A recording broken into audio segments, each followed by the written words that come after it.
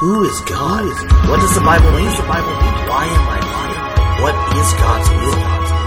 I want to understand. Reconnect.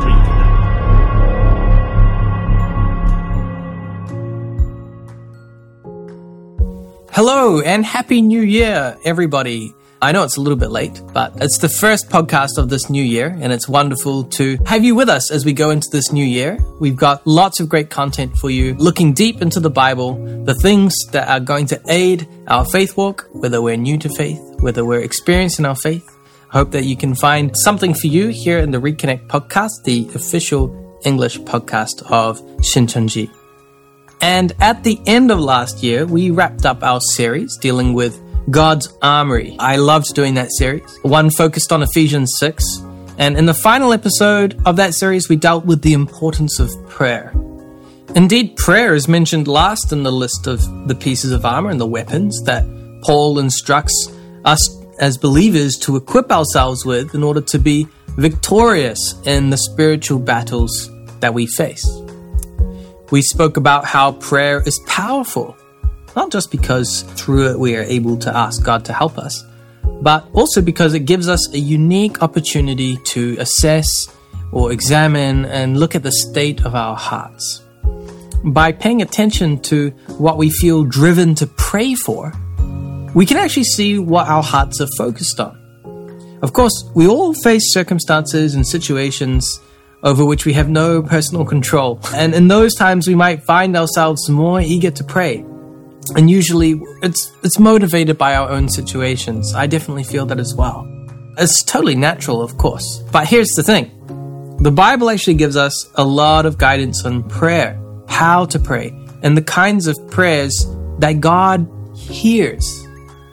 Now, you might think, but surely God hears all prayers. What do you mean the kind of prayers that God hears? He should hear all of them. He's God. I know when I started really unpacking this topic, there were a few points that I had just simply taken for granted because I'd learned them from pop culture, common ideas, just what I'd heard. But remember, as believers, popular culture, inspirational movies, and the ideas of people are not the foundation on which we should build our faith. Our faith must be founded on the Word of God.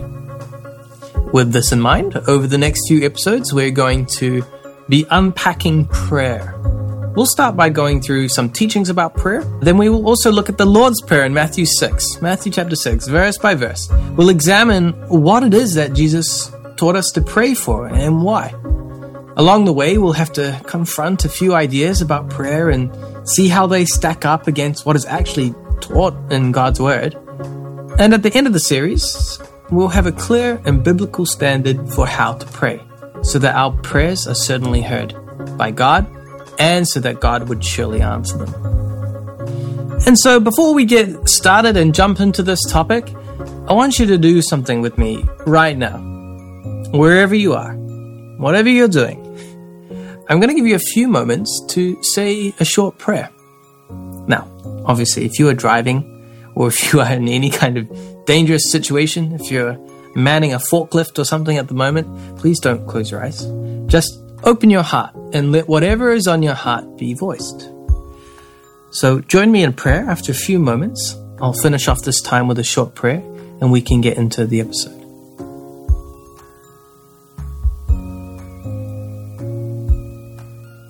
Dear Heavenly Father God, I want to thank you for your grace in giving us your word so that we may know you.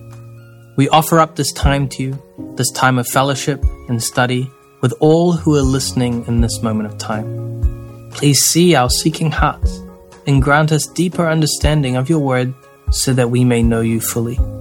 In Jesus' name we pray. Amen. Fantastic. In 1 Thessalonians 5 verse 17, Paul tells the believers, which is including ourselves, to pray continually. Jesus also told his disciples to do the same. In Luke 18 verse 1 to 5, it says this. Let's go there quickly and have a look at it. Luke 18 verse 1 to 5 says, Then Jesus told his disciples a parable to show them that they should always pray and not give up. He said, In a certain town there was a judge who neither feared God nor cared about men. And there was a widow in that town who kept coming to him with the plea, "Grant me justice against my adversary." For some time he refused. But finally he said to himself, "Even though I don't fear God or care about men, yet because this widow keeps bothering me, I will see that she gets justice so that she won't eventually wear me out with her coming." Amen. Now, we are going to come back to the story that Jesus told because there's a bit more to it than teaching us to bother God until he gives us what we want. But for now, the takeaway for us should be the persistence of the widow in this story. If Jesus is telling us to be like that widow, and later in the New Testament, Paul also tells us to pray continually, it is obviously something we should take seriously, right? But prayer is something that can easily fall by the wayside in our lives of faith. When I invited you to a small prayer just before, what was it that you immediately thought to pray for? When do you most often feel the urgency or pressure to pray? Often, we feel the most urgent need to pray when we face difficulties or stressful, even potentially dangerous situations. Perhaps we pray most fervently when the pressures of time and desire are aligned in such a way that the only way we can see for us getting what we want is through the intervention of a power greater than our own. But what if, despite our sincerity and fervent prayers, they just seem to go unnoticed and unanswered? For many people, prayer, perhaps the most ardent and heartfelt prayers of their lives, has come right before some of their greatest disappointments. We are told in Proverbs 13 verse 12 that hope deferred makes the heart sick, but a longing fulfilled is a tree of life. Amen. How many movies, cards, social media messages, and well-intentioned sermons have led us to believe that God hears our prayers and that he always answers? We are taught in so many ways that we are all God's children, a point we'll come back to later in the series, and that he hears all our prayers. When our prayers seem to go unanswered, whether they are about small or large matters in our lives, it is easy to feel disheartened. After all, hope deferred makes the heart sick. It would seem then that for the health of our hearts, and by hearts we're talking about the same place we recently spoke about as being protected by the breastplate of righteousness, and the same place in which we are to seal or write the Word of God, according to the New Covenant. For the health of our hearts, we need to understand more about prayer and hope, because mishandling either one of those could cause us to unwittingly injure ourselves. To understand more, let's look at some of Jesus' key teachings about prayer. In Matthew chapter 5 and 6, Jesus is giving his famous Sermon on the Mount. These two chapters are a collection of teachings that Jesus gave to the people who followed and believed what he was preaching at the time of the first coming. A lot of what he taught in these two chapters falls into the category of instructions or teachings as far as the full contents of Scripture is concerned. For those of you who need a quick refresher, remember the type of information in the Bible can be divided into 4 types of content: history, instructions or teachings, prophecy, and lastly, fulfillment. This means that these teachings are meant to be understood literally. These instructions, they're literally understood and applied to our day-to-day behaviors and the lifestyles of those who choose to follow Jesus. In chapter 5, he talks about the things that seem to apply more to interpersonal relationships and social interactions, things like murder, adultery, and lying, for example. In Matthew 6, Jesus shifts gears a bit, and he starts talking about things that today we might consider more personal.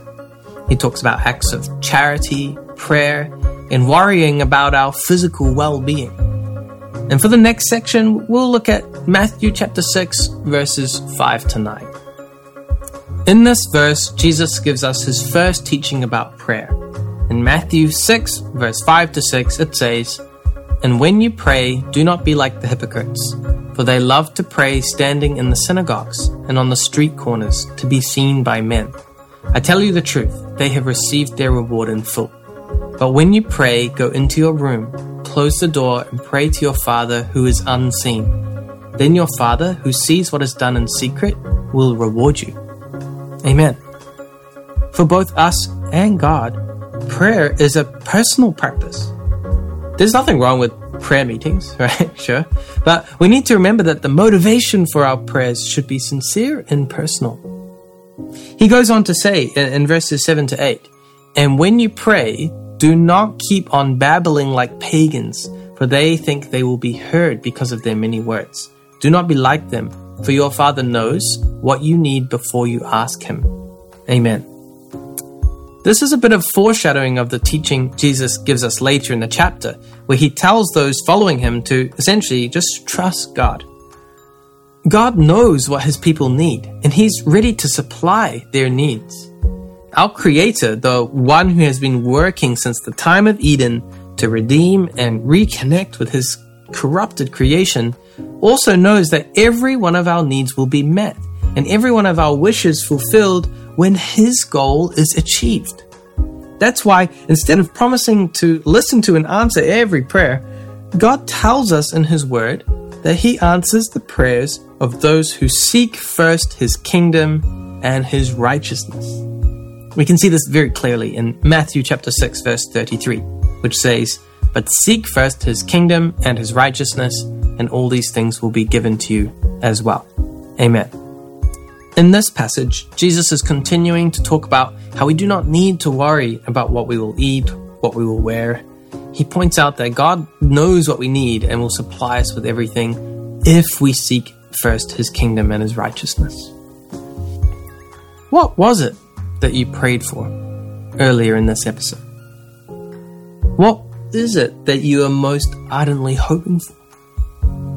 I guess the question we each really all need to ask ourselves is, what could, if it were deferred, delayed, or simply not given to me, make my heart sick? Perhaps you've heard inspirational preachers use some verses to unfairly place blame on believers for their prayers that seem to go unanswered. One verse that is often used in this way is in the book of James. Let's turn there together, because I really would like to make something clear here for the sake of our hearts, which are very important to both us and God. So we're going to go to James 1, verse 5 to 8. It says, "If any of you lacks wisdom, he should ask God, who gives generously to all without finding fault, and it will be given to him. But when he asks, he must believe and not doubt, because he who doubts is like a wave of the sea, blown and tossed by the wind. That man should not think he will receive anything from the Lord. He is a double-minded man, unstable in all he does." Amen. Just upon reading this verse, it seems really to be teaching that if we pray and we have any doubts, then God will just simply judge our prayer as being unworthy of His attention. There are many teachers and preachers out there in the world who will happily accept donations from believers in exchange for prayers for healing or happiness. And then when the prayers don't work, the blame is placed on the person who is petitioning God. They're encouraged to increase their faith and often increase their offerings too. This is a hallmark of the predatory practices of the prosperity gospel. Prosperity gospel preachers who appear to be some kind of superstar celebrity preachers. If you've ever been in a situation like the one I just mentioned, I am sorry. I have too, and I know it feels really horrible. But I have good news for you. That verse in James is only part of the story. There are other things we should all know about prayer. We know now that our prayers should be sincere and personal, also persistent, if we remember about the parable about the widow we read earlier. And also, our prayers should be offered to God, trusting that He will answer. But do you remember what it says in Matthew 6, verse 33? "But seek first His kingdom and His righteousness, and all these things will be given to you as well." Amen. By all these things, Jesus is referring to the "what will you eat and what will you wear" mentioned just earlier in the chapter. Those are the primary concerns of the people living in that kind of society at that time, 2,000 years ago. Perhaps today we have other worries. How will we commute? Or how will we stay in contact with people over long distances? Not really the same worries or, that people 2,000 years ago could have really imagined. How will we pay our phone bills? How will we pay our rent? How will I support my family? But all of these concerns are part of the same package as what will you eat and what will you wear? They're all these things that will be given to us also if we seek first God's kingdom and his righteousness. Now, although the conditional nature of this promise seems to be a far cry from the heartwarming and inspiring messages we receive through much of pop culture, there is a powerful seed of hope and truth at its core. It is always better to have a real, solid hope than the vague and fluffy illusion of hope, right? If we recognize that there is a conditional aspect to having our prayers answered, we're able to check whether we're meeting the standards set and grow our faith. This does, of course, depend on whether or not we choose to trust the one who set the conditions. That one is God, our Creator. In order to do this, we need to be prepared to accept what His Word, the Bible, says about prayer, not just in a single verse or inspirational quote, but as a whole. Now, of course, there's far too much to cover in a single podcast episode. There is a whole lot more than just these concepts that I'm talking about today. And if you are interested in knowing more, please reach out to us. We have so many great Bible study options for you, online, offline as well. So please contact us and so we can delve deep into the Bible together. All right, I want to read 2 other verses now. Proverbs 15 verse 29 says, "The Lord is far from the wicked, but he hears the prayer of the righteous." And John 15 verse 7 says, "If you remain in me and my words remain in you, ask whatever you wish and it will be given you." Here we have another 2 uncomfortably conditional ideas about prayer. The proverb told us that God hears or listens to the prayers of the righteous, but that he is far from the wicked, implying that he either doesn't hear or ignores their prayers. And in John 15, Jesus doesn't say, "Hey now, we're all good. Ask me for stuff and I'll just give it to you." No, there's a big if at the beginning of that verse. If you remain in me and my words remain in you. Let's pause here for a moment. Look, if you are feeling taken aback, perhaps even a bit shocked at this point, I know exactly how you feel. I felt exactly the same when I started realizing that the comfort I drew from my faith before I really started studying God's Word was a lot like the way I thought about Santa Claus as a child. Bargaining and trading are very human ways of behaving. Prayer, however, is not a bargain or a trade. We're not leveraging God's good graces to get what we want by pleading with Him or using some kind of holy formula. Prayer, like Jesus told us in Matthew 6, verse 5 to 8, must be sincere, but it also must flow out from our hearts, which are filled with God's Word. I hope this reminds you of what was said in our previous episode. When we pray, we get to examine our own hearts. Again, I'll ask, what was it that you prayed for at the beginning of today's episode? What are the things we feel strongest about bringing before God? What could, if it were deferred, delayed, or simply not given to me, make my heart sick? What is it that I am truly seeking first? As a small spoiler, I'd like to direct your attention to a point that we have spoken about before. What is God's righteousness? What and where is God's kingdom? Simply from Jesus' teachings about prayer, it becomes clear how important both of these things are. If we don't know what God's righteousness is, or what and where His kingdom is, how on earth are we going to seek it? So I want to show you something really beautiful here. Let's take a look once more at Matthew 6, verse 33. "But seek first His kingdom and His righteousness, and all these things will be given to you as well." Amen. Do Do you see what it says? The condition is not that God will only supply your needs if you find His kingdom and righteousness. He promises to supply all your needs if you seek them. The idea of seeking something is actually quite an emotional one. We're not talking about a casual game of Where's Wally or hide and seek here. Maybe Where's Waldo for those in America. We're talking about having God's kingdom and righteousness as your number one goal here. In our episode about the breastplate of righteousness, we spoke about how God's righteousness is the fact that He always keeps His word. When He promises something, He fulfills it, and that's His righteousness. From our perspective, that means the fulfillment of prophecy is God's righteousness. When we seek that, we are essentially seeking or desiring as our number one goal the same thing as God. Since the time of Eden, God has been working to reconnect with His physical creation.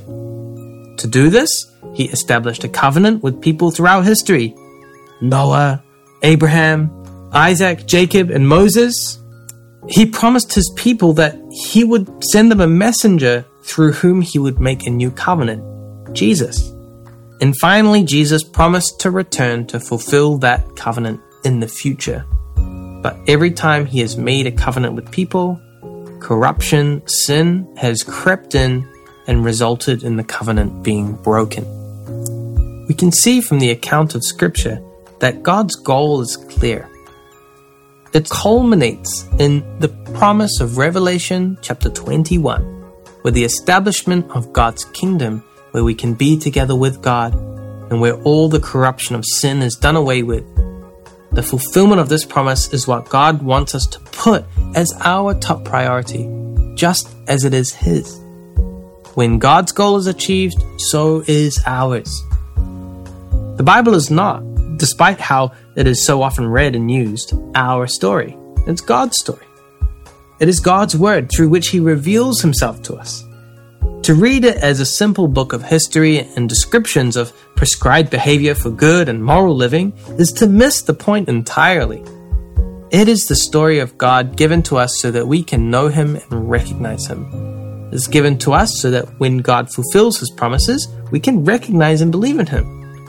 But we can only do that if we are sincerely seeking. From Matthew 6 verse 33, Jesus goes on to talk more on the topic in Matthew 7. Let's go there. Matthew 7 verses 7 to 12. Ask and it will be given to you. Seek and you will find. Knock and the door will be opened to you. For everyone who asks receives. He who seeks finds.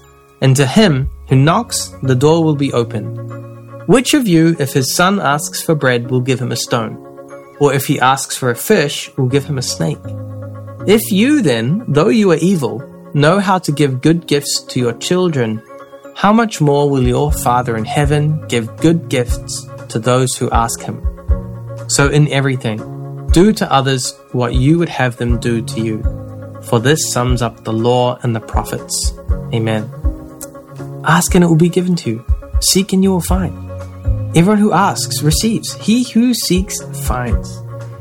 God, our Creator, who has given us the account of what His work has been and what His plans are for how He's going to set matters right after the corruption of His creation, this very God wants us to seek first His kingdom and righteousness because He knows that this is the hope that will not be deferred. We can be assured that He will keep His word and what He has planned will certainly come to pass. Of course, in order to really seek for His kingdom and righteousness, we need to know what it is and where to start looking, right? If we really want to seek and search for it, perhaps similarly to how the woman in Jesus' parable of the lost coin seeks for that one coin, we should be prepared to do whatever we can to find it. If God's kingdom and righteousness are really our top priority, when we pray, we would pray that God would complete His work and fulfill everything that He had promised as soon as possible so that we can, in fact, find it because we already know that God's kingdom is promised to us in Scripture and is revealed as the fulfillment of God's promises. Taking this line of thought just a little further, it is really important to remember what James chapter 2 verse 14 to 17 says. What good is it, my brothers, if a man claims to have faith but has no deeds? Can such faith save him?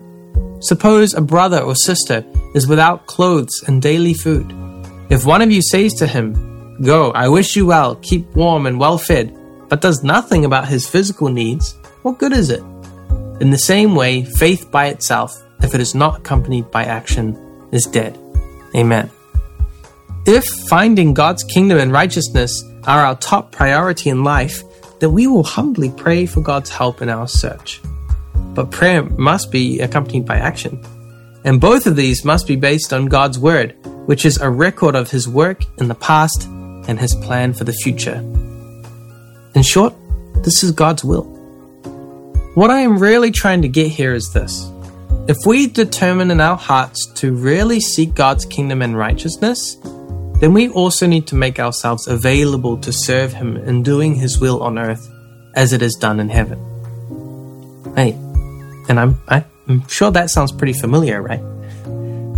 When Jesus taught his disciples to pray, he started by saying, "Our Father in heaven, hallowed be thy name." And then he went straight on, not to praying for healing or world leaders or for being able to find a convenient parking spot, but he says, "Your kingdom come and your will be done on earth as it is in heaven."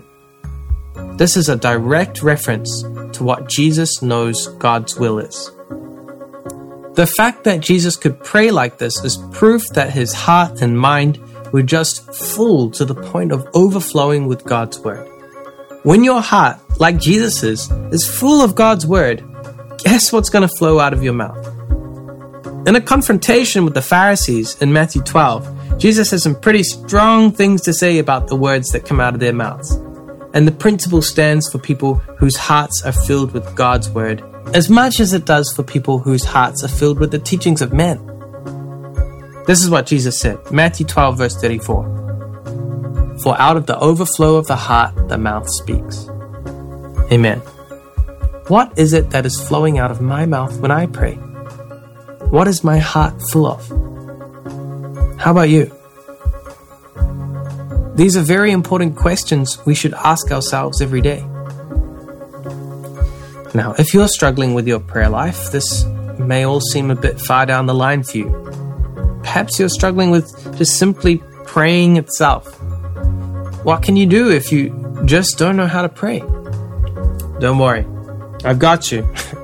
Over the course of the next series, I really want to help you develop and grow your prayer life. Together, we're going to examine how our spiritual lives have three incredibly important pillars: the Word of God, prayer, and action.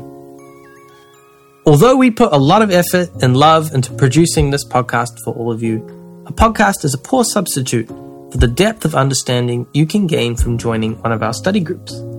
These groups are available online or in person all over the world. And we, here at the Reconnect podcast, would love to help you get connected to a study group. If you are interested, check the description of this episode for the link to the sign-up sheet. It's hosted on our sister blog. That's www.asitisinheaven.com. But the as it is in heaven part is all hyphenated. As hyphen it hyphen is hyphen in hyphen heaven.com. That was probably the most confusing thing I've ever said. We'll be back soon with our next episode, in which we will dive deeper into the topic of prayer. Until then, I'll be praying for all of you, and I hope you are able to get something out of this podcast, whether you're well seasoned in your faith or whether you're brand new to it too. So please stay healthy and stay in the Word of God, and we'll see you next time.